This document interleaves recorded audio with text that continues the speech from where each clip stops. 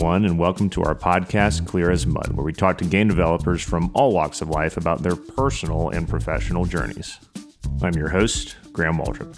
As always, our show is presented by Mudstack, the only asset management and collaboration tool custom built for game studios and digital artists.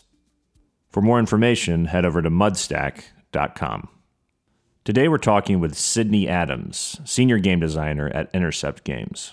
Sydney and I discuss storytelling across film and video games, her experience working in the industry, how she defines a career well spent, and for you Magic the Gathering fans, she talks about her experience leading the charge in creating the Black is Magic line of cards for the game that was released in 2021.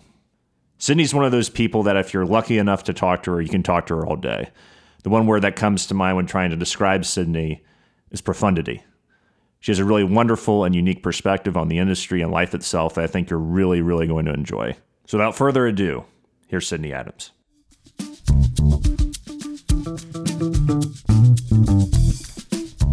Okay, so Sydney, what are some really core tenets to you of good storytelling?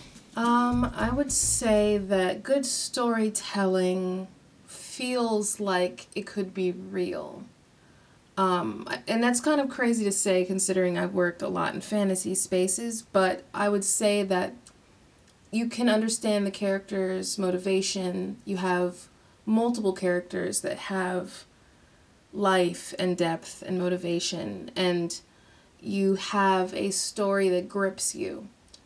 I don't necessarily think that the beginning, middle, end structure that we're used to is always the best storytelling structure, but I think that storytelling, especially in games, has to make the player feel invested and has to make the player feel like they want to know more about the world that they're in.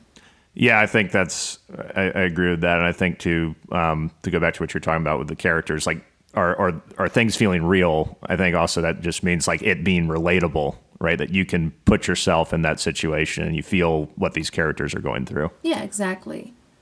You know, I mean, there are characters where you can admire them, you know, like Mario, for example. Like, Mario is a fun game. You can definitely get into character while playing, you know, any of the various games in that world, but Mario as a character and as a story device, you don't think like, oh, what does he do when he goes home after, you know, saving Peach, you know? You're not as invested in what's going on with him versus, you know, Breath of the Wild, when you have this person, you know, Link coming awake after hundreds of years in a post-apocalyptic world where things have gone terribly wrong and the storytelling devices of these fallen heroes continually come up over and over and they build.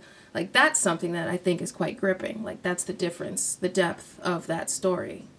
Yeah, there's more going on underneath the hood there for sure. Do you feel like characters have to be sympathetic in order for you to get behind them or to enjoy their story? I would say no, because, I mean, you have a bunch of... I think that there are definitely a lot of properties that have anti-heroes, that have villains sort of as the central point of reference. I don't think you necessarily have to empathize in terms of, man, I understand what you're doing. If I was me, I would be doing something similar. But I think just understanding that there is motivation and that there is feeling behind it and watching the ways in which they can influence the world around them and how the world around them reacts. I don't think that putting yourself in that place is always necessary, as is usually with empathy. And sometimes simpler games have very interesting stories and hooks. There's this indie game that came out recently called Cult of the Lamb. I don't know if you've played it at all. No. But the main character is a lamb, right? Like, it's this concept where they say it was like Stardew Valley and like The Rising of Isaac or something at the same time. And it was just an interesting. In fact, I think I might have gotten that second title wrong. But it's sort of like is it Binding of Isaac? Binding of Isaac. That's Binding what it is. Isaac. It's a B. Yeah. Like, something is wrong with what I said. Rising of Isaac also sounds kind of cool, though. It does. But yes, the Binding of Isaac and Stardew Valley meet together. But the concept is, you are a lamb, and the beginning intro series makes you walk to your death, and feeling that sort of tension and not being able to get out of it, because that is sort of the precursor for you to have this sort of revenge arc, to have this sort of power hungry arc, to, and I felt emotionally invested in that character. I felt emotionally invested in figuring out, like, what's going to happen at the end of that. But obviously, we are not lambs. Like, I think that the biggest thing is how can the creator grip you with emotion. So I guess, there's always going to be a debate on what a good story needs. There's schools of thought on what a good story needs. But at the end of the day, I would say that if it makes you feel something, then there's a chance that it might be just a good story. Yeah, I think you're like inside my mind, because that's pretty much how I feel. Like I've always, as I come from film background, and one of the things they tell you initially is like your main character has to be sympathetic. They have to be, it has to be something where it's like the audience can really get behind them, and they have to, have things happen in their life that makes it just, you immediately get invested in them and all this stuff. But I completely disagree with that. I think the most important thing is feeling something. You don't necessarily have to feel sympathy for them, but you have to understand, like what you're saying, their motivation. I mean, I find, Daniel Plainview from There Will Be Blood, the Daniel Day-Lewis character, he's an awful person, like terrible person, but a fascinating character. You want to know what he's going to do and what's going to happen to him. Yeah. And I think that, if you sort of have this idea that you have to directly, sympathize or empathize with the character as close as possible, like, what comes to mind for me are like two different issues. The first being that we are all individual people, and you get in tricky territory when you start designing for yourself, if that makes sense, right? Because we each empathize potentially most closest with people who have the same experience as us. So if you're only creating what you yourself could see as your own experience, that's how we end up with a saturation of characters that look the same, act the same, have the same motivation, and isolate the grander experience for not trying to seek out what else the world has to offer. And it also just doesn't really track when you think of the way that film also is able to do that exact same thing and hook you with a character who, is not great. Like the TV Netflix series BoJack Horseman, right? Like, he is a deeply flawed character. He is the main character, and his entire arc is him realizing the depth of his own depravity and ultimately trying to figure out if he's going to change that, and him constantly disappointing the audience every time he takes a step forward. But we still keep coming back every single time because of the interactions between everybody who's influenced around him. And, just the funniness and the brilliance of the writing. Or even if you think just more generically like comics or, like you said, film, like The Watchmen.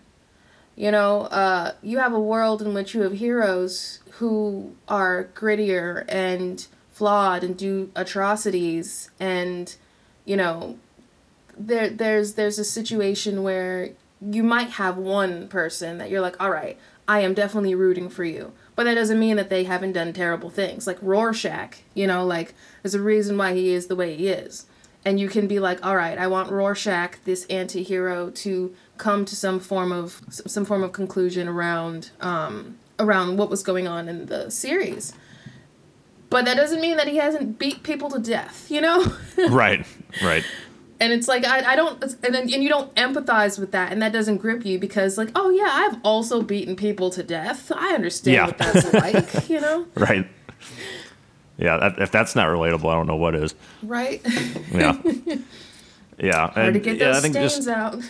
Right. It's just the flaws just make people more human, I think. I mean, like, that's the reason I really get more interested in like anti-hero stories, or even if you have a hero. That's what I love about Empire Strikes Back was, Luke did all these amazing things in the first movie, in A New Hope, and then Empire gets his ass kicked just the entire time, and that makes him more human and more relatable. He doesn't feel as much like an archetype anymore. He feels more like a person. Exactly, because if someone never loses, it seems unnatural. It seems like they might be cheating. Like, people start looking into things because perfection is it's not human. So when we create characters that are these perfect, idealized versions of, I guess, humanity, and we don't necessarily, do anything to address what we're doing, I think it hits that weird uncanny valley that we all feel, where we're like, oh, this just can't be real. Nobody wins all the time. There's a drawback.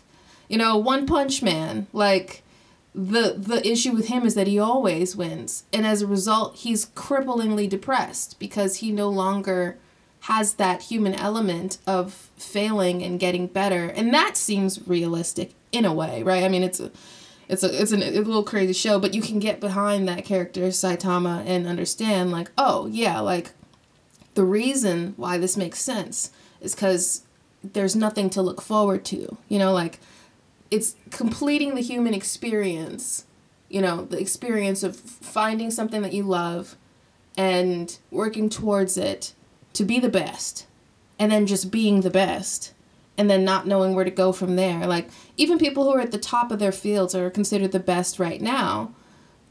As taste changes, as time continues, they will find themselves struggling again. And I think it's that struggle that makes for good story and makes for good action and makes it interesting. Yeah, I totally agree with you. So what kind of stories do you like to create then, knowing your perspective on storytelling? Like, what kind of characters do you like to build and things like that in terms of making your own stories? It's interesting because, like, for the last couple of years, I've been sort of creating characters towards a prompt. So, like, the characters that I make in my spare time, I think I love characters that are put in situations that they're not qualified for, at least to the naked eye, right? Like, one of my favorite movies of all time is Spirited Away. Just thinking of Chihiro, this young girl who is, going through this move, and she feels sad that she's leaving everything that she's known behind, and her parents take this detour, and then she ends up in the spirit world where there are, dragon spirits and river spirits, and she ends up, indentured to a witch. Like, what kid is ready for any of that, and seeing how she sort of transforms throughout the movie is, something that I really loved, and I really empathize every time I see it more and more and more, because really it's just a classic example of you don't have a choice but to change. I love characters that can rise to the occasion, and sometimes it is nice when they have their own baggage, like, because it's helpful to understand the framing device and the sort of mindset that they're going into prior to everything else that's happening. Because that's life, isn't it? Right? Like, when stuff comes up, when life gets hard, it's not as though the things that you were dealing with at that present moment aren't there. Like, it'd be nice if it's like, oh, there's going to be a meteor that you're going to have to save the world from, so we're going to clear your schedule, you won't have to pay your rent, Yeah, right. You won't have to take care of your dog, you won't have whatever issues you already have, so don't even worry about that. Go ahead and handle the meteor. It's like, nope, you're going to be doing that. Like, Spider-Man, like, I love the character, and do forgive me, I'm going to be just jumping between references and references. No, do it. I love it. Okay, good. Spider-Man is probably, I've gone back and forth, but I have to give it to him. I have to. Spider-Man is my favorite Marvel hero. And I think it's because when I grew up, I was reading the comics. I've read so many different versions of him. I've read the versions in I've read Japanese manga versions, like, and the thing that they all somewhat keep is the fact that, like, yes, he is Spider-Man and he has these powers and he can do all this amazing, he could do amazing things. But at the end of the day, like, either he's like a reporter with a terrible boss, or he's a student just trying to, like, deal with student things, living in some place, eating top ramen. Like, the one departure was where they were like, oh, what if he sort of gave into his sort of, like, megalomania that he sort of has passively? Because there was sort of an argument in the community about how impactful the death of Uncle Ben was. And so, like, in a world where he could sort of lean into the mentor that was Iron Man and is Iron Man, I guess, canonically now, what does he become? And him becoming sort of a power-hungry person who asserts his power over others fundamentally changes him and flaws him in another interesting way. But I think that works so effectively because we know where he came from, Yeah. There's also not a side we're used to seeing of him. We're used to seeing him being very selfless. Exactly. I do think they I don't know. I was about to say, like, I think they took it a little far at times. Because that's when they were, like, doing the whole, like, oh, yeah, Captain America, secretly Hydra the whole time. And I'm like, I don't buy it. I'm not, no, I'm not going to take that. But, yeah, it's moments like that. It's the moment where he crawls in from duty in his window and goes to the little brownstone. In the movies, it's the moments where he's got to, like, jump into bed and bring the covers over his head so Aunt May can't see that he's secretly, Spider-Man. I think there's just something really interesting about reality intersecting with grandiose, stakes or improbability.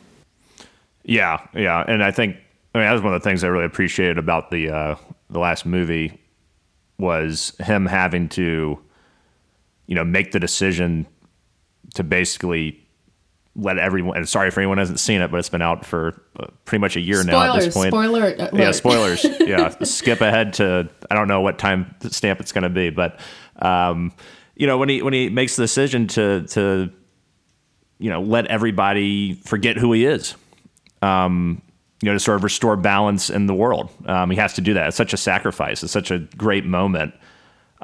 Where it's like, man, this character really has to deal with a lot of consequences here based off what, the decision he made. And he made the decision for the greater good. Yeah, and it was heartbreaking. Like, everybody had complained, like, oh, Spider-Man has it too good. Like, he doesn't have to go through anything, really. Like, there was this weird thing where everyone assumed, like, because his life was going well, that it would always go well. And then as soon as it went poorly, they were like, that was kind of harsh. And it's like, you can't have it both ways, and, seeing him have to start over. And even though it was a sad ending, the good part of the story, right? Like, there are stories that are tragedy for tragedy's sake, but that silver lining, that eternal hope that I think is what motivates a lot of humanity, knowing, like, if today is terrible, tomorrow is another opportunity. Knowing that they're still in his life, like, he knows where they work. He can try to rebuild those relationships. And if they're true and real, and after everything that you've seen him go through, that they're true and real. He'll get them again. And there'll be a different version. And he'll be a better version of himself, having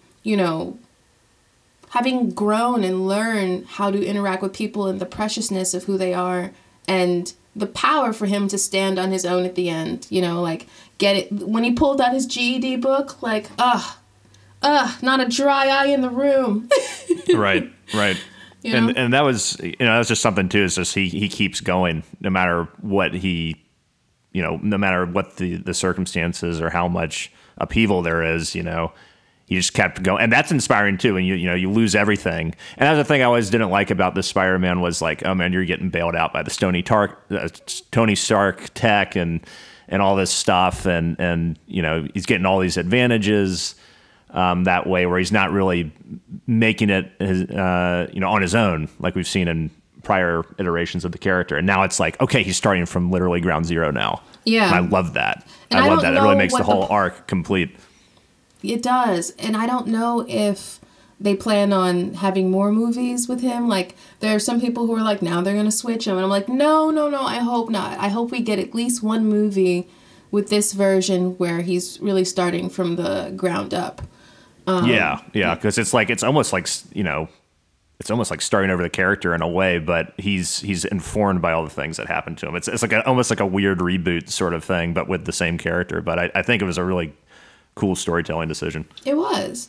And I appreciated, too, that it wasn't just abrupt. Like, the movie in between, No Way Home, he was dealing with the death of Iron Man. And that was a huge part of, you know, his shift in mentality and his need to become independent. Because like you said, initially he had this mentor, this extremely powerful mentor who was basically baby gating the world for him.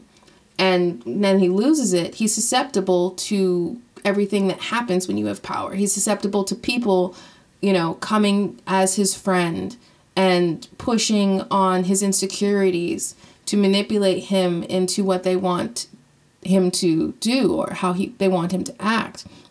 And I mean, that's the reality, I think, of somebody graduating high school, somebody graduating college, somebody, you know, trying to get a field in acting or writing or some sort of arts where the path isn't necessarily linear or straight. You know, you have to learn yourself, you know, who is coming to you with legitimacy and who's a con artist, you know, and you have to be able to trust yourself in every instance to be able to navigate unfamiliar territory, because that's what living is, continually pushing yourself into things that you've never done before. Yeah, it's definitely like a transitional metaphor, and also just like, you know, losing, you know, people deal with losing parents or losing mentors, you know, with losing Tony Stark and then Aunt May getting grilled by the hang glider. That was you know, that was rough. That was rough. I was pretty hardcore. I was like, damn, they went there. Okay, it's like both of them. It's just like not even Aunt May. Yeah, it's like all right. Yeah. Or even like just another property, the Spider-Verse. Like when this, like Miles Morales. Oh my goodness! Like I love that we finally got a version of him on screen, animated, and I felt like the art style was so interesting and different for Spider-Verse, and it was just a really nice way to highlight, you know, all the different iterations in a way that made you see their commonality. And in the same way at the beginning, right? He starts with a mentor, which is, you know, the Parker B, who, Peter B. Parker. And, you know, he's at the end, I guess, of his arc, right? He's been a good Spider-Man. He got the girl and he lost her, you know, like he's, you know, in this also, funny enough, spiral of depression and anxiety and stress eating.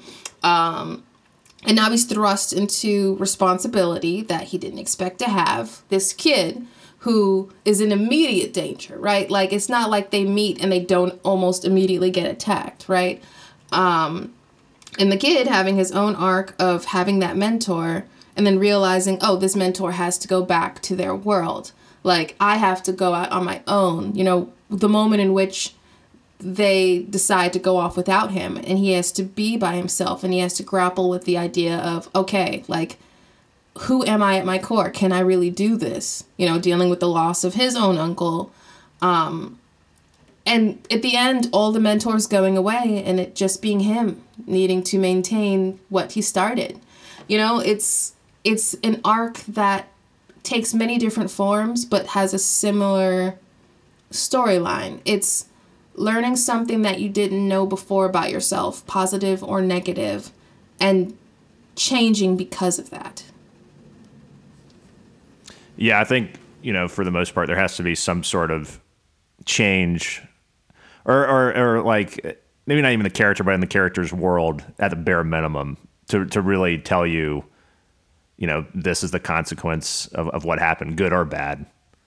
Right. And I think, that movie did a really good job of that. And that was another thing I really appreciated about the film was, with Miles Morales character, I like because I don't feel like it's just Black Spider-Man. We're telling like the same story with, a black character as Spider-Man. He's his own person who undergoes very similar, relatable things, definitely informed by Peter Parker, but in the sense that they do enough, I think, to really make him stand on his own. And I think that's really important, especially in an age where, this is something I kind of wanted to talk about at the end, but we're kind of, it sort of feels like a natural segue. But, one of the things that kind of bugs me is when, things are remade and it's like, all right, we're going to do this, but here's, sort of the black version of this or that. That's already come before. And there's always going to be the comparison of the original. And I always feel like, well, why don't we just make an original film with this actor, or whatever, right? Because it's just like, it's never going to stand on its own. And that's the thing I love about Miles Morales is that he stands on his own. Yeah. I think that there's like a definite difference between diversity for pandering and diversity for pushing the boundaries of what we believe, pushing, what we believe to be mainstream. And I think it's a double-edged sword, right? Because to a certain extent, because media is very white and male and very specifically geared to a majority and doesn't necessarily, like, we have a lot more diversity now in media than I think we ever had. Like, I always thought that growing up in the 90s was like the peak, right? You had all these different shows, you had all these different personalities, like growing up with Baby SNL, like all that, and seeing, a bunch of people that looked like me and didn't, and understanding like, oh, we can all get together and do things. And then seeing just a sort of drastic shift in beauty standards and ideas and who was the face of games and everything like that. And now sort of seeing a resurgence, like there's a bit of push and pull, right? Because to a certain extent, when you don't have anything, like having something is just nice to have. Yeah. Right? So like you won't necessarily love all the depictions. Like, I'm trying not to throw any particular thing under the bus, but like you won't necessarily be like, okay, like they did this, but they did not consult a single person of this background, in fact, you know what? Here, I'll do it. I'll jump into the fire. The first Black Princess, The Princess and the Frog, right? I went to the theaters with my sister and my father and my mother to see it because we were like, wow, like, took them long enough, but we got it, and let's go see what this is going to be. And that is a film that is polarizing just to I think, a lot of people's confusion, because you could tell that they put a lot of effort in, right? Like, they did interesting casting, they did interesting choices, but she's a frog majority of the movie, right? Like, you get to see her in that princess form at the very end. And her arc, while it may sort of be true to, the Black experience of growing up in a place that's sort of poverty-stricken and has a huge community that sort of surrounds itself to take care of itself because the rich are not willing to do so and having to work constantly for basically pennies in order to save up your money and still being passed up by an investor that, doesn't believe that you are capable of maintaining it on your own because of what they see when they look at you. Like, those things are real. I don't know if we necessarily thought we were going to get that in a princess movie, and her being a princess, right? Like, she technically is because she marries Naveen. He's a prince. She becomes a princess. But her arc, is I'm a Black woman. I want a restaurant. And I'm going to my issue is I work too much. I need to relax. Like, it felt like she was a princess who had to do all of the work in her story, She didn't get a prince who wanted to uplift her and, support her and was her equal. She basically had to, I don't know, like, save and raise him into the person that she needed him to be. He rose to the challenge, but, like, that doesn't make me feel good seeing that. Like, that doesn't make me feel like, oh, yay for her. Like, I don't think it was what the audience necessarily expected, because like you say, we live in a world of comparison.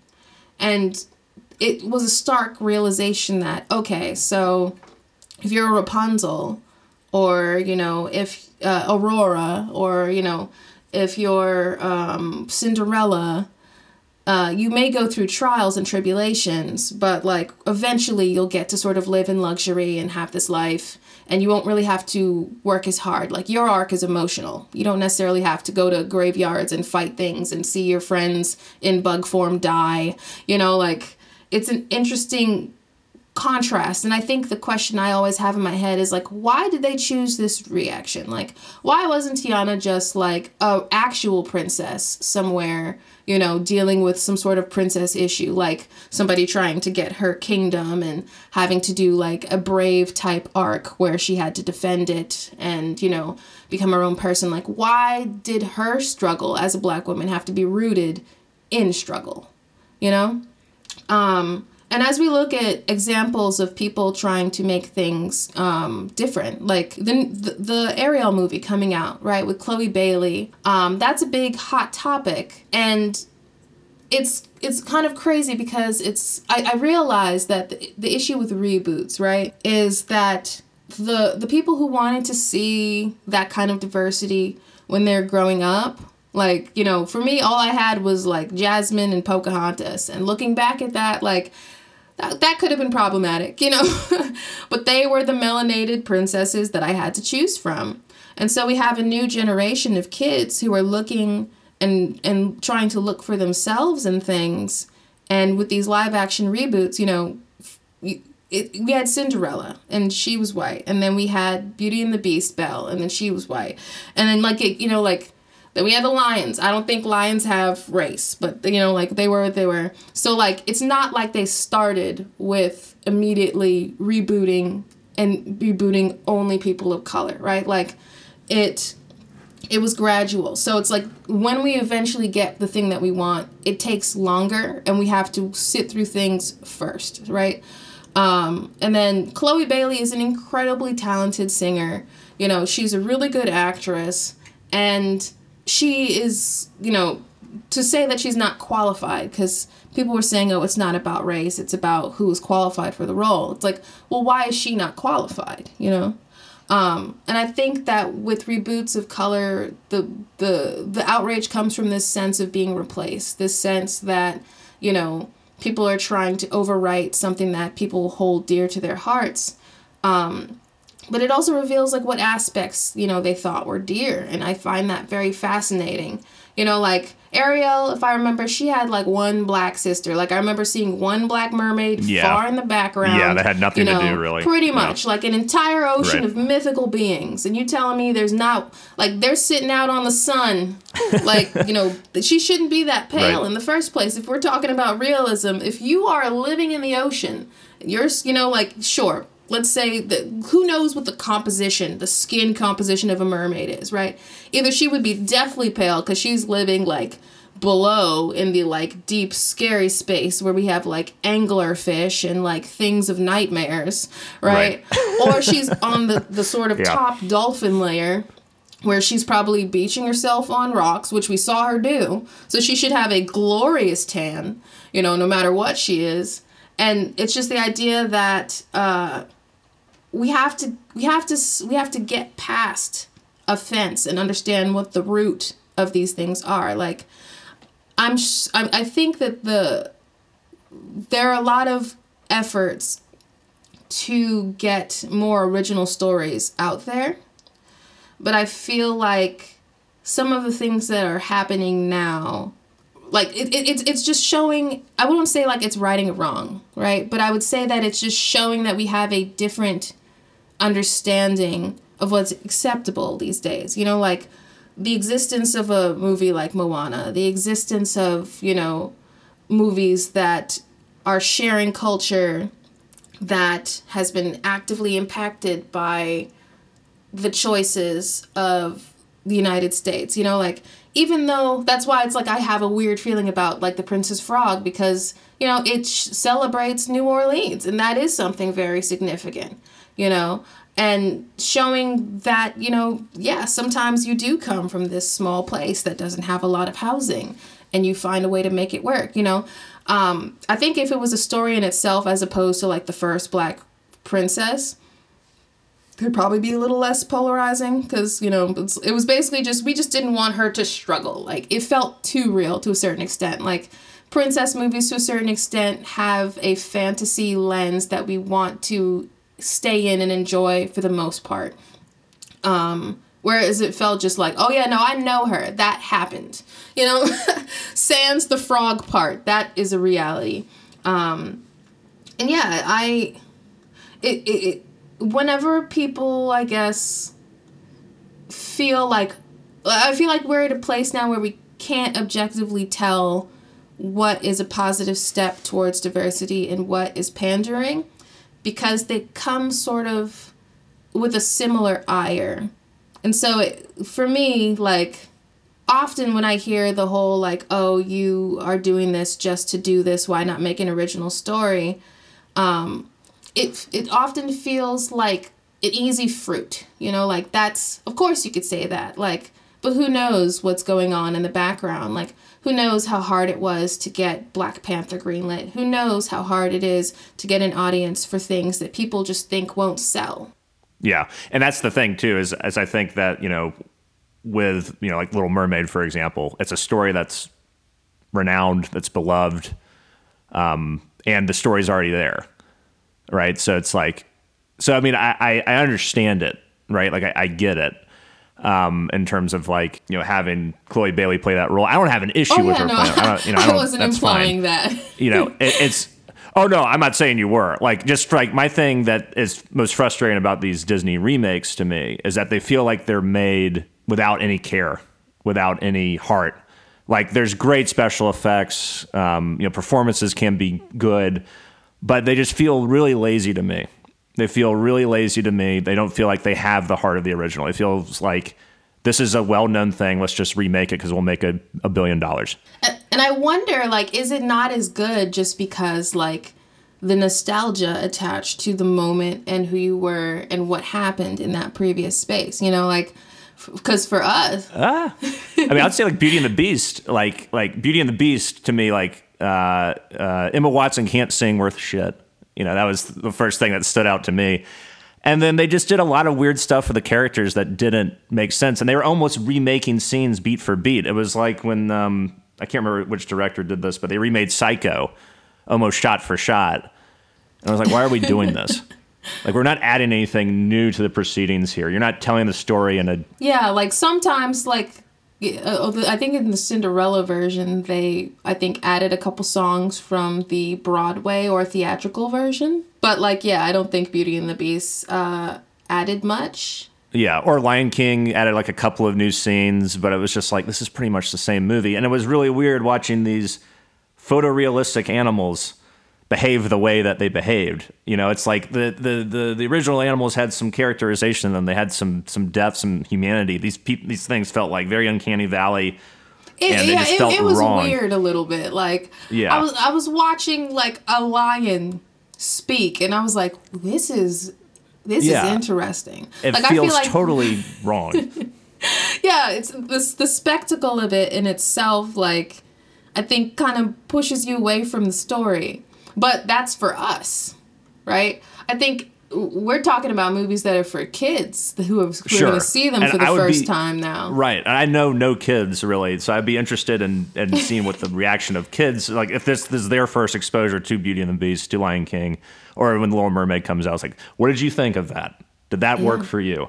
And that's I think, the thing. For kids, it does. Mm-hmm. Like, kids are not as critical. Kids, if they like it, they like it. Put it on my lunchbox. Put it on my backpack. You know, like, I think as we get older and more cynical and more critical, these things matter so much more to us, you know? Yeah, because I think you're right about the nostalgia. It does represent something. as good as the movies are, it does represent a sort of more innocent, pure part, I guess, of your life. And then when it gets remade, it's like, oh, no, you can't do that. It's that protection over it. It's that feeling that you need to come to its aid and keep it as it was, or you're going to lose that memory. But that movie will always exist. You don't have to see the new one. You can always enjoy that in whatever form that it comes. We spent a great amount of time talking about stories. So let's talk about some games. Tell me the first kind of games that had a real impact on you. Funnily enough, it was like the Zelda/Link type games, because my mom was into those. And I promised her this is the last time I'm going to talk about her, because she keeps ending up in every single interview or anything that I do. But she used to play them. And so, like, my first foray was playing the games that she had, you know, the ones that she bought for my dad. So, like, there was, like, original, like, Need for Speed on the GameCube or something. Like, it was an interesting time because role-playing games was sort of my first understanding. It was basically role-playing games. So I got super into, like, World of Warcraft. And there was this free... I don't want to say it's a free version of it, but there's a free RPG that was called Perfect World. And I think that was by Cryptic. And Perfect World was basically, you know, you could be a high elf, you could be all these things. But I got really into RPGs because the ones that had world builders had character customization. And playing custom characters was the first time that I got to play a character that looked like me. You know, even if she had, you know, wings out of her head and, you know, like elven ears, like being able to represent darker skin was an interesting experience. And then outside of that, we would play like Uno and, you know, Scrabble. Like there was always some kind of game like charades. And my family, we'd get so competitive that sometimes we'd have to like stop, like me and my cousins during the holiday season, you know. All of a sudden it'd be like, all right, we can't play this anymore. You know, this is becoming too much of a knockdown drag out. But yeah, there was always sort of an air of fun growing up, which I am very grateful for. And so like the gamification of everyday life is something that I enjoy, you know. It starts, and kids do it all the time. They just don't realize it. It's like, oh, whoever gets to the car first wins, you know. It's little moments where you can sort of use your imagination. And my mom was a teacher. She works in a different thing now, but she was a teacher for over 20 years. So she worked intentionally to foster our creativity, you know. She'd give us a coloring book, but she'd also just give us a blank piece of paper and a bunch of colors and be like, you know, do something. You know, we'd spend a lot of time in the library. In the library, I would go to the computer lab and I would rent out CD-ROMs and I would play like the different games, like, and get exposure to just random things because it's whatever the library had, you know.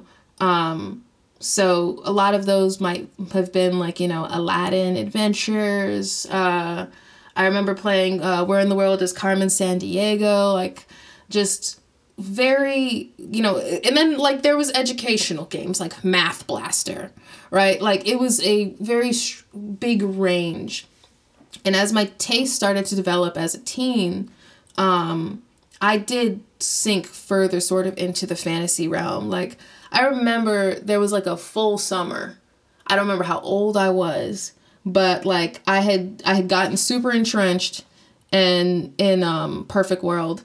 I had a guild that I was a part of. We had planned missions and raids that we needed to go on. Like and we were on different time zones. So basically the way that I could like hit up everybody was basically like from the moment I woke up and had breakfast and did the whole thing, I'd be playing, and then to the moment I went to sleep. And since it wasn't like a fast teleport game, there were moments where I had to fly to different destinations. So I would just put on auto flight because I was playing this winged elf so I could be in the sky where nothing would attack me. I just auto path and then I'd go do things and make my appearances. And I remember thinking, I don't understand how I'm getting away with this. Like, I'm playing this game for all day. Like, I have not seen a lick of sunshine. But yeah, I was sort of allowed to do those things. And I think that once I started, once I started kind of getting involved more so with multiplayer games, because a lot of the games that I had played early on that fostered my love of games were single player experiences, or, community tabletop experiences. I actually started to realize, like, oh, the game community is interesting.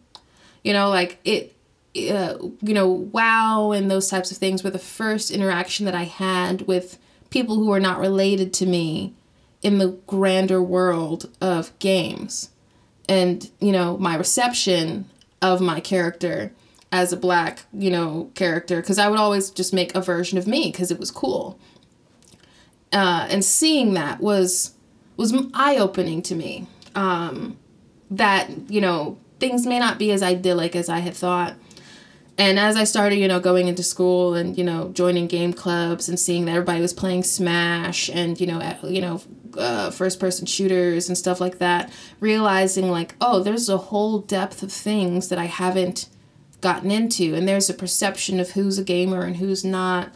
And I think I kind of just observed it with kind of like a anthropological, like, oh, how interesting.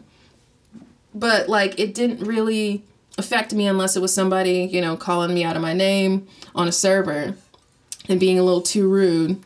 And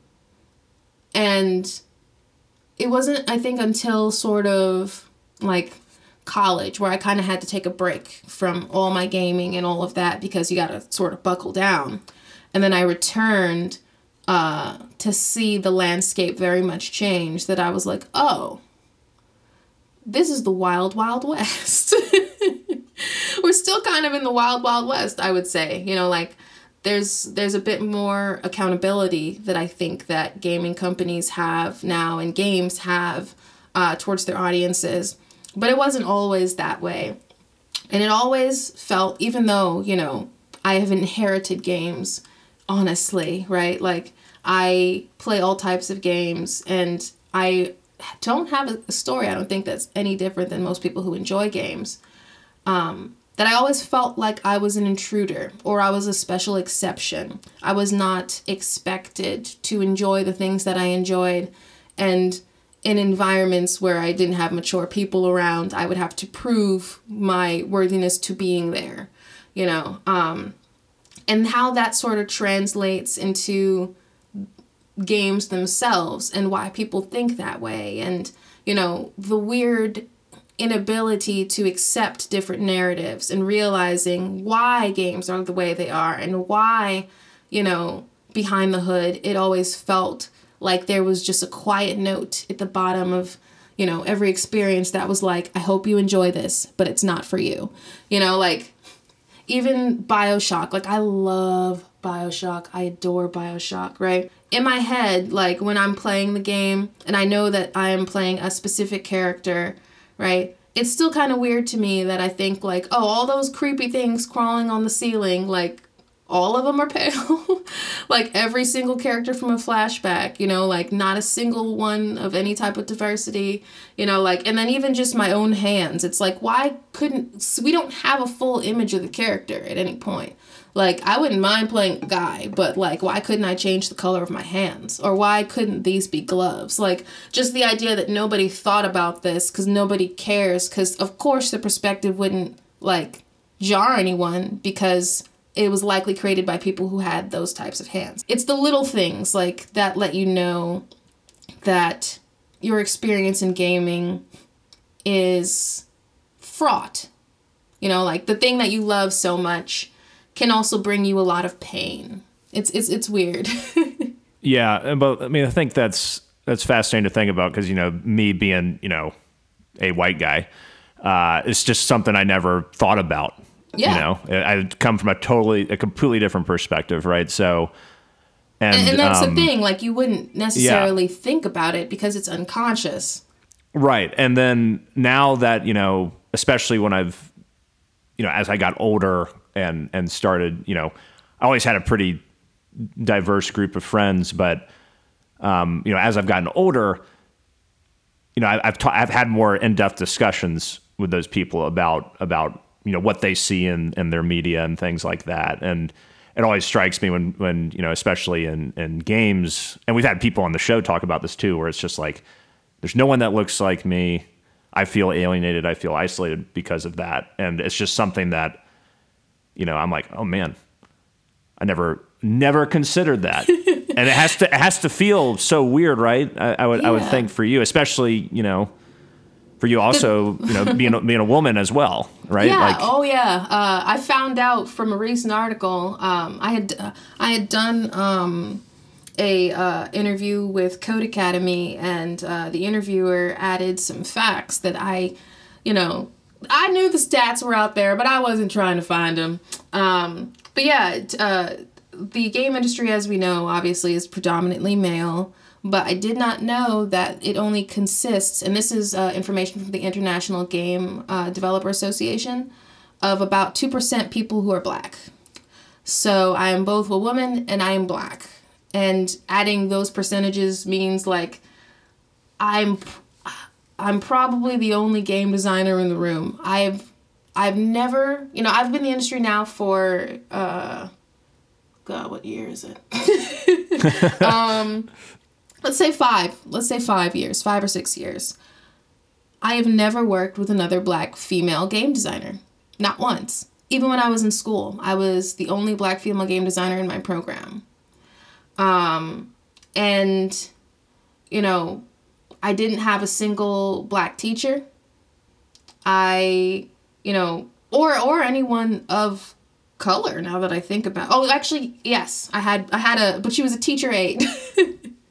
Yes, but it's one of those things where it's like, you get used to it. You get used to knowing that when you're in the room, you're going to have to swallow a certain level of misunderstanding, right? Like, someone's going to say something crazy to you, and you're going to have to be like, you're going to have to not take it personally,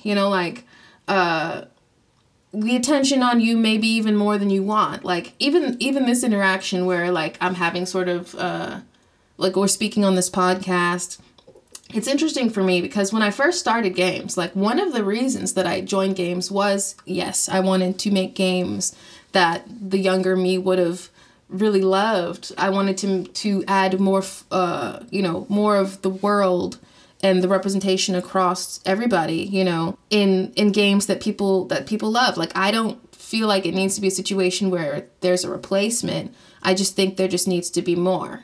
Like, I'm not saying don't have, white hand options. I'm saying have more, and so I found myself in this interesting place. And yeah, I think I originally just wanted to go into games, and I liked the idea that we work on a team. Like, I never wanted to be a hero or like the person whose name is known. Like, I liked the idea that I could be like the secret like person behind something amazing, and then I could just be like sipping my tea while people talked about it and be like, ho ho ho. Yeah, if only you knew. Anime, eyeglass adjustment, but I soon realized that I was so much of an anomaly that was not going to happen. I ended up in a situation where people were sort of looking for the diversity at the company that I had worked at, and I was one of the few people there. And so, like, I ended up like a topic of discussion. People were like looking at my LinkedIn. They were looking at my picture. They were, talking about the work that I had done. And it was like, oh, like there was no hiding, because no matter how much I just want to be Sydney, I am a black female game designer. And that means something in a space where there are not a lot of me. And people want me to talk about what that's like. And people want me to be a voice. And I'm a good speaker, and I like to think that I have good ideas and good thoughts. And so I had to come to this personal realization of, am I going to allow others to determine what my narrative is by staying silent? Or am I just going to jump into the fray and people can call me whatever names they want and slide into my DMs and be awful and hate the products that I do, and all of those things, and just accept that that is possible. You know, like I had talked to another woman in the industry who had suffered from Gamergate, and I was like, how do you protect yourself? Like, how do you deal with people coming for you and saying terrible, terrible things to you, and you not, like, what do you do? Like, is that just the price of entry for being in this space? And they told me, quite frankly, yes. You know, like, I remember feeling a bit heartbroken because I wanted a different answer. But that is the truth. You know, like, if you put yourself in a public sphere, you get all types of people. You get all types of opinions. And you have to be able to have the mental fortitude to sort of carry that. And so when I kind of made that choice, I was like, all right, well, you know what? Fine. Like, I'll do articles, I'll do interviews, I'll do speaking engagements. And seeing the impact that it's had on the community and people who wanted that and needed that, like, it definitely does, like, on one hand, I am happy that my career is flourishing and I have been able to find, you know, people who value me and value the things that I can bring to the table. But I think sometimes I had a lot of issues, structuring thought, right? I had a lot of issues in the beginning with imposter syndrome because I didn't know whether or not my opinion was being heard because the value of the opinion, or whether or not it was just because it was cool to listen to me. I can't imagine how that wouldn't be on your mind too, because I could see, you know, people wanting to hear from you just because of who you are and not because of what you're capable of. Yeah. And I will say, like, you know, it's pretty easy to suss out that because the kinds of questions that I get sort of from the jump, you know, like, it's like, so how is it? And it's like, what? Tell me about everything. Tell me how it is.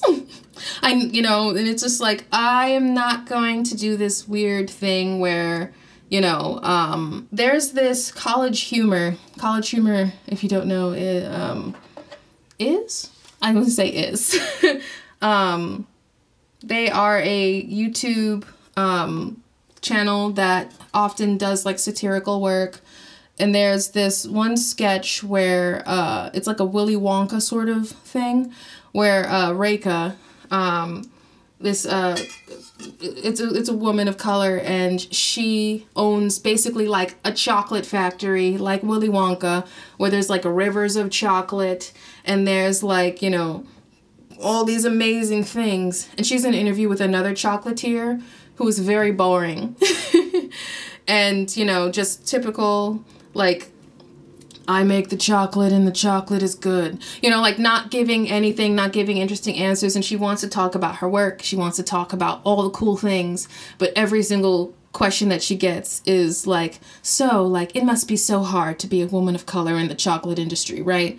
And she's like, yes, it is. That is difficult. But did you know that I've actually made chocolate out of this thing? Like, just, it's already part of my lived experience all the time. So, you know, I don't mind talking about it, but, like, it's almost like beating a dead horse. And I thought, like, the way that they did that comedy sketch was hilarious, and it makes perfect sense. Like, that's exactly what it is. Feeling like, you know, feeling like you need the interviewer and the person to understand that your identity is a part of you. It's not who you are. And so you want to explore the totality of that, because that's how you interact with people. You know, like, for example, like, where are you from? I'm from Atlanta.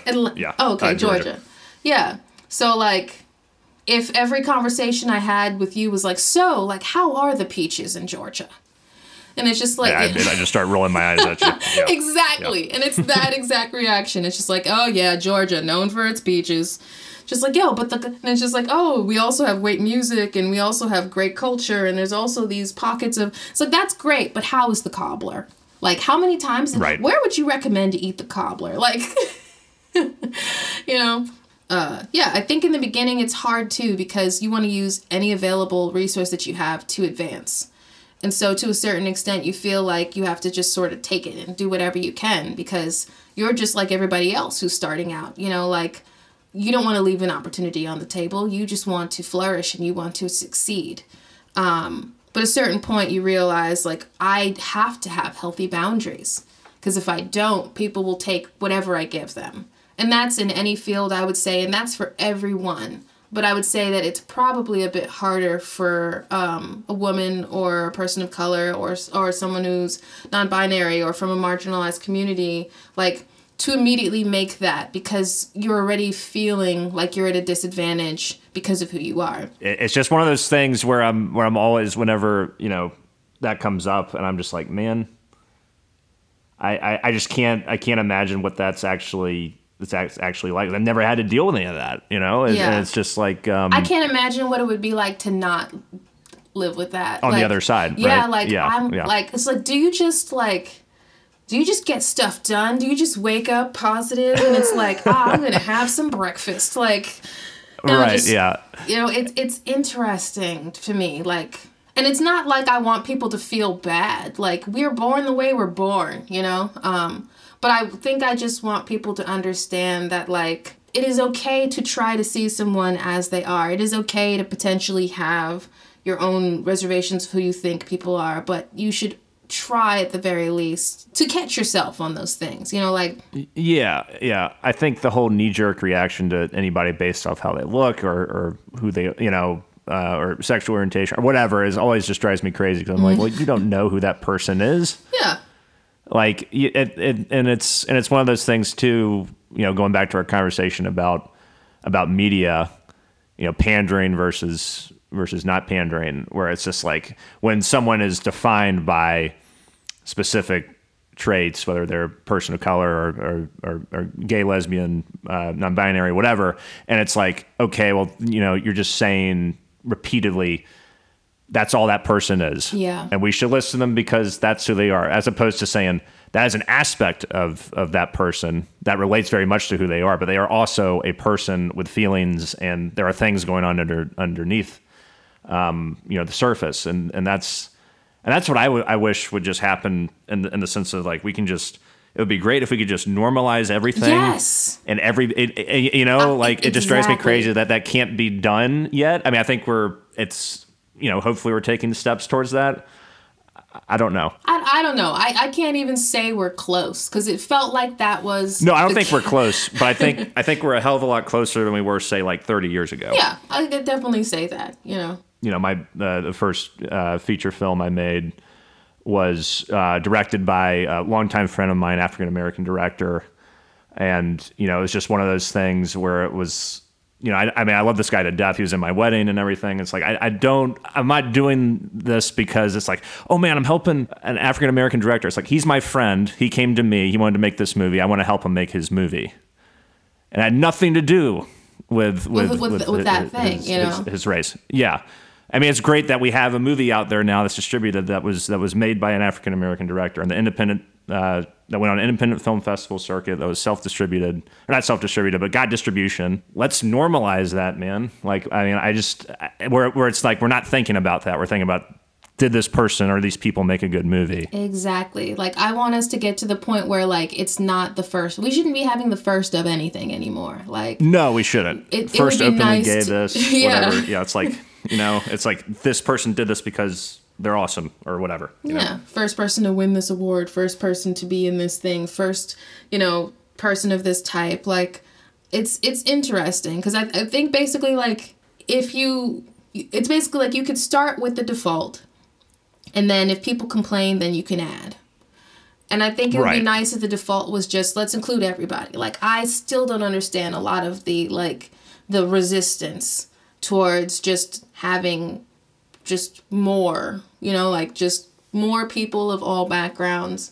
But I do understand at the very least, the things that I can do to try to make some form of equity, and people ask, like, what's equity? What's equity? I like to use equity a lot more because the nuance there is basically equal support and resource, right? It's not when people complain like, oh, it's not that we don't want to hire somebody of this background, it's that we don't know where to find them, or there's not enough like, applicants, or this, that, and the other.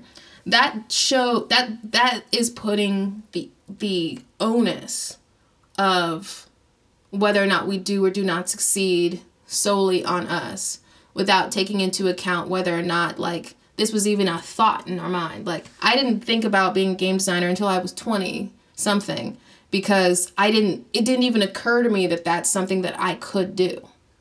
Like, you need people to give you a view into a world. That's why often when, some random high school or something hits me up, if I have time, I'll go. Because, not every kid in there is going to end up as a game designer, but it helps to know that that's something that they could do, And when I did a product called Black is Magic, which was basically a set sort of card release for Magic the Gathering when I worked at Wizards of the Coast. I was a creative lead, and I worked with a bunch of really talented artists, and, the team and the creative team. And we came up with a basically story that I wanted to create around each of these cards that exemplified and showed Black culture. And I was able to do things that I didn't think I'd be able to, but I just wanted people to sort of see the humanity, right? Excuse me.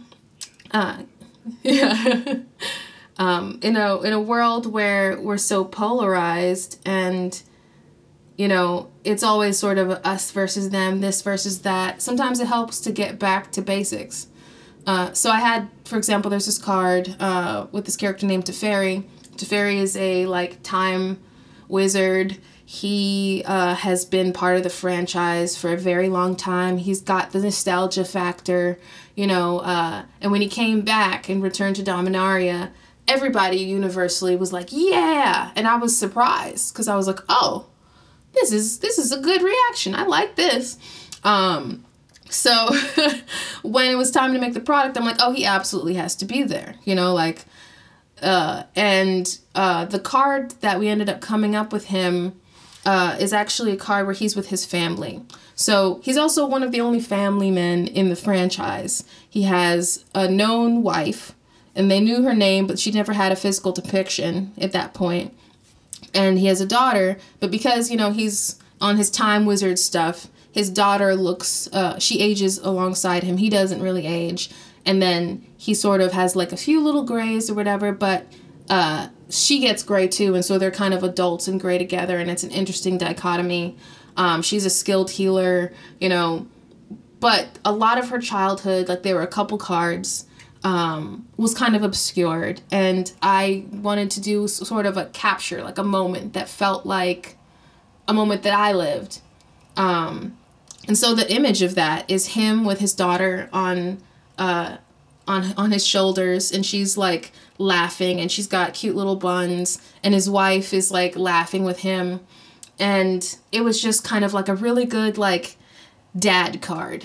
And the best thing that came out of that product was not just the money that it raised for Black Girls Code, because it was a philanthropic drop, but it was also seeing the reaction of people from all backgrounds, people who were like, I am a father, and this meant a lot to me, and not having to justify or qualify why it was important, and not having him being Black and this person not being Black be a barrier for understanding the fundamental joys and love of fatherhood, and being able to subtly show a depiction of positive Black fatherhood, since there is that stereotype that, their Black fathers don't stay, or like there are no good Black, like just the idea, because I have a phenomenal Black father, he's I know if I'm ever having a difficulty, I can call him, and the assurity and the love that I have, I wanted to pour in that card. And every time I see that card, I feel that. And I just wanted other people to feel that, it was crazy, but I'm happy that it was well received. And those are the kinds of things I want to be more in the world. Yeah, it's a really, I mean, I went through the whole deck online, and the artwork is great on all of them, but that one especially sticks in your mind, especially for a game where, you know, I'm not a big Magic player or card player, but I have played it before, and it's like, you know, you're always constantly thinking about like the conflict that's going on between you and another player, and to have this sort of, you know, image depicted where it's like, oh, well, this is really, really wholesome. This is really nice. And the fact that it broke also barriers in the sense of like, you know, you're talking about other people reacting to it, where it's like, I'm a father, this means a lot to me. Like, that's gotta just mean the world, right? As a creator, and you were like lead creative person on this project, right? Yeah, and I definitely it definitely meant a lot, and you know, there are definitely things that I saved, like. Apparently, like, people who were not even into Magic got into it. There was like this Reddit post where a girl was talking about how she's in STEM field, she's in, you know, college, and she's having so much difficulty, feeling very alone and feeling very like, you know, with her back up against the wall in her program. She's been struggling, and her boyfriend found the product and the stories that I wrote behind it, because I wrote like an article series sort of situation, and shared it with her. And she said that it meant so much because, you know, it reminded her that like she does belong in the space, and like she's excited to go back to school. And I was like, ugh, tears, disgusting, terrible tears. Yeah. But there was also a couple of opposite, you know, reactions. Like the person who voices Teferi got some hate, you know, like, and they had posted about it, that somebody had called it, you know, the N-word lair, because the product is called Secret Lair, and they're like, I guess we got this, you know, like, so it's like, oh, we got the N-word lair, and it's just like, it's like I said, it's that price of admission, it's that double-edged sword, it's having to just focus on what you can control and focus on what you are doing and focusing on the positive. Because I think because, at least for me, I grew up in an age of digital, you know, going from that weird period of like straight up VCRs to CD-ROMs to like the streaming, like really just seeing how the world and the way we consume media changes. We all know that like negative things like elicit emotions elicit engagement, and engagement sells. So like even just having to decondition myself to being like this one negative thing doesn't invalidate everything. I mean, I admire your perspective on it, to be like, I'm not going to let this invalidate what I did. Like this is one, like, because I think it'd be very easy to get wrapped up in taking that really personally and getting pissed off, and you know, so hats off to you for not doing that. I mean, I think that's, you know, why a lot of people leave the game industry, because even, you know, it's a difficult thing, because it's not. I don't want to say it's harder or less, you know, it feels like it's harder as me, but there are plenty of people who are parts of fan bases that are game developers for fan bases that are a bit toxic, and they experience, you know, that same level of animosity and, you know, that level of like, I'm going to dox you because you retconned my character, you know, like it's interesting because we delve into a space that is fantasy and is fictional, and yet like people wrap their entire true lives and identity around them.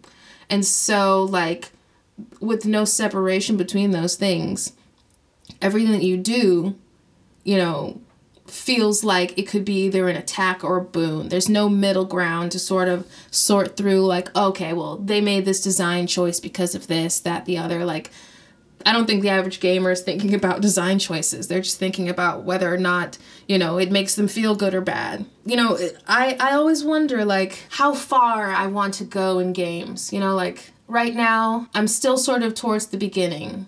But there have definitely been moments where I was like, if this is what it is, if it's, you know, always going to be this hard to show that I have, you know, if it's always going to be this difficult to be comfortable, maybe I shouldn't. There were definitely moments where I was thinking maybe I should just stop. Like maybe I should just quit.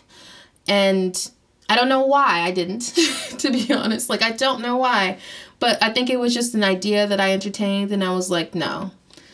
And now, with a couple of years under my belt, I have a assurance in myself in the way that I move through the world that comes from within. And that's what you need as a game designer of any kind. But I worry about the game designers that just start off and are trying so hard to make a way, and their fundamental experiences are difficult and they don't know like whether or not it's their ability or if it's who they are, and they have that imposter syndrome and they struggle from that mentally, and the ways in which that changes them for the better or the worse throughout their career. Mental health within the game industry is something that I feel like very few people talk about, doing crunch and having sprints and, the informality or the formality of how your boss speaks with you and how that impacts your work and your ability to talk with someone, and companies that have such good reputations that, everybody wants to work there. So you're replaceable, and you get that sense that if you complain or if you are not up to the task of whatever is asked of you, you'll just lose an opportunity. And the things that people are willing to sort of endure, thinking about what happened with Blizzard and Riot, like casually being willing to sort of endure things that you feel like you just have to because there's no alternative. And then realizing that the alternative exists, and then like still having that experience having happened, even when things do change for the better. And I know that a lot of those companies that, I references are supposedly changing for the better. Like you still have that lived experience of what went down, and you have to deal with that. Like your company might pay for mental health resources if you're lucky, but none of them are going to, outside of whatever, I guess, HR proceedings need to happen. No one's going to hold your hand and tell you, yes, you are worthy to be in this space. You do good work. The things that happened were not okay. Like we're going to make sure it doesn't happen again by adding in this policy and that policy and that policy. Like that doesn't always happen organically. Because ultimately, like gaming communities, gaming companies have their own culture that they're trying to protect. And feeling new, feeling change can make some of the people who are in charge, who have been there for X amount of years, 10, 20 years, feel as though they have that attack. I think it's the same sense of attack that people feel when they're changing the, Ariel, and they're, trying to do, it's that same well of feared obsolescence. And I think that once we can get to a point where we understand that everyone is just trying to do the same thing. We are all the hero of our own story, trying to complete our hero's arc, trying to find the mentors that will help shape us into the people that we need to be. And understanding that you being pre-existing and you having all this lived experience and having gone through that yourself doesn't mean that when the new hero shows up, you're going to be replaced. It means you have the opportunity to instill in them and mentor in them and give them the values that you think are important. And they may not take your advice, but you will have actively participated in shaping someone's lived experience and the heroic acts and deeds that they may one day do for the greater world. And I could think of no greater honor. And maybe that's because my mom was a teacher, but ultimately I would hope that with my career, I keep getting in the thick of it. I keep growing, I keep learning, and then eventually I can somehow pass that on. Like, I feel like for me, that would be a good game design career. Well, not to speak for anyone else, but you make me want to run through a wall right now. So, yeah, Kool-Aid Man. It's inspiring, honestly. It's very thoughtful. I was trying to think of the right descriptor, but I think everything you're saying right there is just extremely thoughtful. You've thought about this a lot. You have a MO big time. Oh yeah, no, I'll just be drinking tea, staring at the ceiling, like I wonder what the purpose of life is. It's sort of like it was like existential there for a second. I was really thinking about just like the totality of everything that you're doing and trying to do, and then sort of legacy, right? Yeah. Like I like roguelikes. I like a lot of things, but one of the things I've been into lately a lot is roguelikes. I was late to the Don't Starve train, but I got into it over the pandemic. And I kind of think of Don't Starve as my, like, meditation. If you're not familiar with the game, it's an indie game where basically you're dropped into this sort of, like, purgatory-esque void where you need to just immediately kind of jump in and survive, like... There's very sparse instructions. You have to learn a lot from the community or just trial and error. And everything is out to kill you. Darkness is out to kill you. You know, like, there's no permanent saves. Like, you are constantly either looking for resources or trying to protect yourself from things. And at the end of it, you know you're going to die. Because eventually it's going to get you. Like... You're either going to die from something stupid, like I was playing the Together version, which is the one they update, and I hadn't gotten to the new updates, and I made it to spring, because you start in different seasons, and I was like, look at me, I survived winter, it was great, and then spring, and they had frog rain. And frogs in the spring are an aggressive mob. And so, like, I was like, wow, things are good. I was playing Wendy, which is this character who has... her sister, who is a ghost, her twin sister, protecting her and is physically weak. But I like her gameplay because she's a passive game player, and I don't necessarily want to be in the fray because my kiting isn't all that good. You know, like, my thumbs be thumbing, I don't know what happens all the time. And so, like, she died because, sometimes she doesn't listen, like she's her own entity. So she ended up like surrounded by like a bunch of spiders and they were just getting at her. And I was like, Abigail, sorry. And I had to run back and I'm like, all right, my sanity is going down. This is terrible. And then the frog rain started and all of a sudden I'm just trapped and it was terrible and I died immediately. And I was like, there's the frustration, there's the loss, I'm going to have to start over and over again. Why? I'm not going to play this game anymore. Like, just always going through that, you know, like, why am I putting myself through this? And then you play again, you know, and you play again, and you get a little further, and you do a bit better. But you understand, ultimately, like, there's something about roguelikes that I think is really nice, because it accepts death. It accepts impermanence, and it accepts that the who you are right now in this moment is going to die. And who you become may be stronger and get further, but that will also die.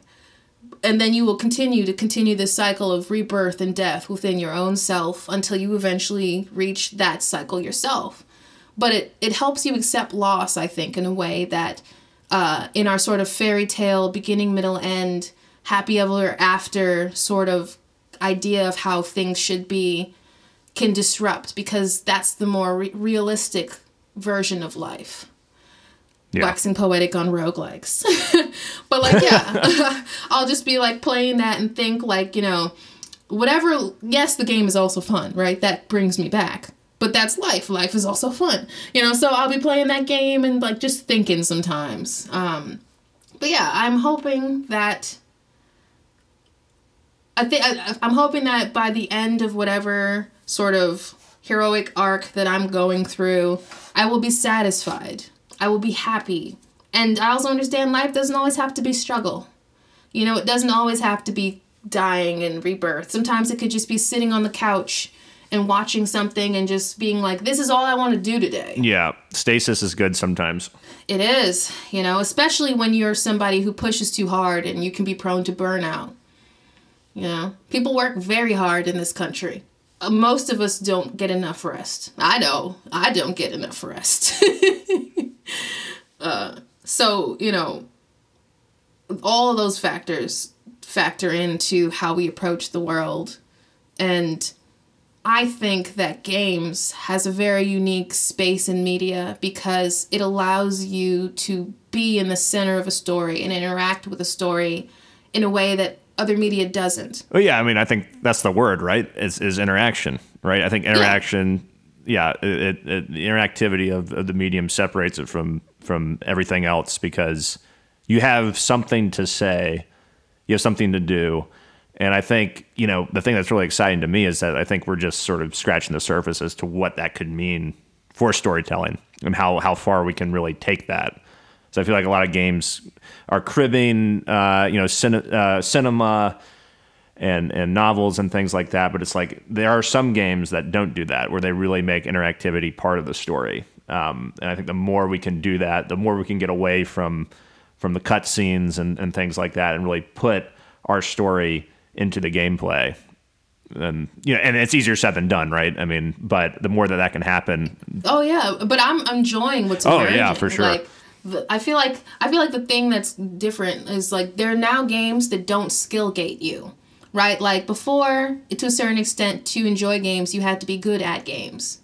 We're now in a place where like there are games like what was the Detroit game with the robots? Oh, Detroit Become Human. Yeah, there we go. Cool. Detroit Become Human, where like the interactions are choices and they have impact and they suck you in, and you might have quick time events, but ultimately like you don't have to be able to remember the combo in order to enjoy that experience. And there are multiple endings, and there's multiple ways to succeed, and there's puzzles, and there's agency. And I think it does very well in the horror genre because, like, horror itself is kind of like a little, like it gets your blood pumping. And it also sort of validates why some of these decisions need to be made in a split second. Yeah, that's a genre that definitely lends itself to games because you can put yourself in any sort of horror situation, like, well, what would I do in this scenario? Oh, yeah, don't sleep at night. Yeah, exactly. But I think it's just cool because it's like I think it's just showing that the priorities are shifting for the community. Sure, there will always be the things that we just enjoy doing. Like, I love a 2D platformer. I do love, Overwatch. Sombra's my main. There's a bunch of things that we can still enjoy. But understanding that there's just so much more. There's so much more. Well, Sydney, this was a lot of fun. I could talk to you all day, but I want to make sure you can get back to what you're doing. Yes. Get back to your day. Gotta go back to work. Gotta go back to work. But is there anything you want to plug? Anything at all? We always want to give people time at the end of the show to plug anything that either they're working on or friends working on or whatever you'd like to plug. As for me, I currently work at Take-Two Interactive. I'm working on the Kerbal Space Program 2 team, so that will be coming out soon. They announced the date for early access, so definitely be sure to check that out. I'm working on the game design team there, and we are working hard and very excited to see how the KSB community will receive it. As for me, I usually plug my Twitter, but I don't know what's happening in the world right now, so I guess my Twitter is Rainy_Fro, RAINI_FRO. So if you kind of want to, I guess, keep track of what I'm doing, I won't necessarily be updating in any sort of consistent manner. It'll be sporadic appearances, like I prefer. I like to be a gopher hiding under the ground and just popping my head up once in a while. You can sort of follow me there, but other than that, I don't have anything else to plug, and I am very thankful that you asked me to this show. This was fun. Oh, we're very, very thankful to have you on. This was great, and best of luck on development on your game, and looking forward to when that comes out. Awesome. Thank you.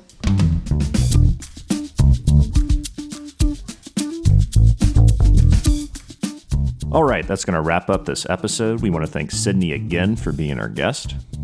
To find out more about Mudstack, head over to mudstack.com, where you can follow us on Twitter, LinkedIn, and join our community on Discord. And of course, we want to thank you for listening. We'll see you next time on Clear as Mud.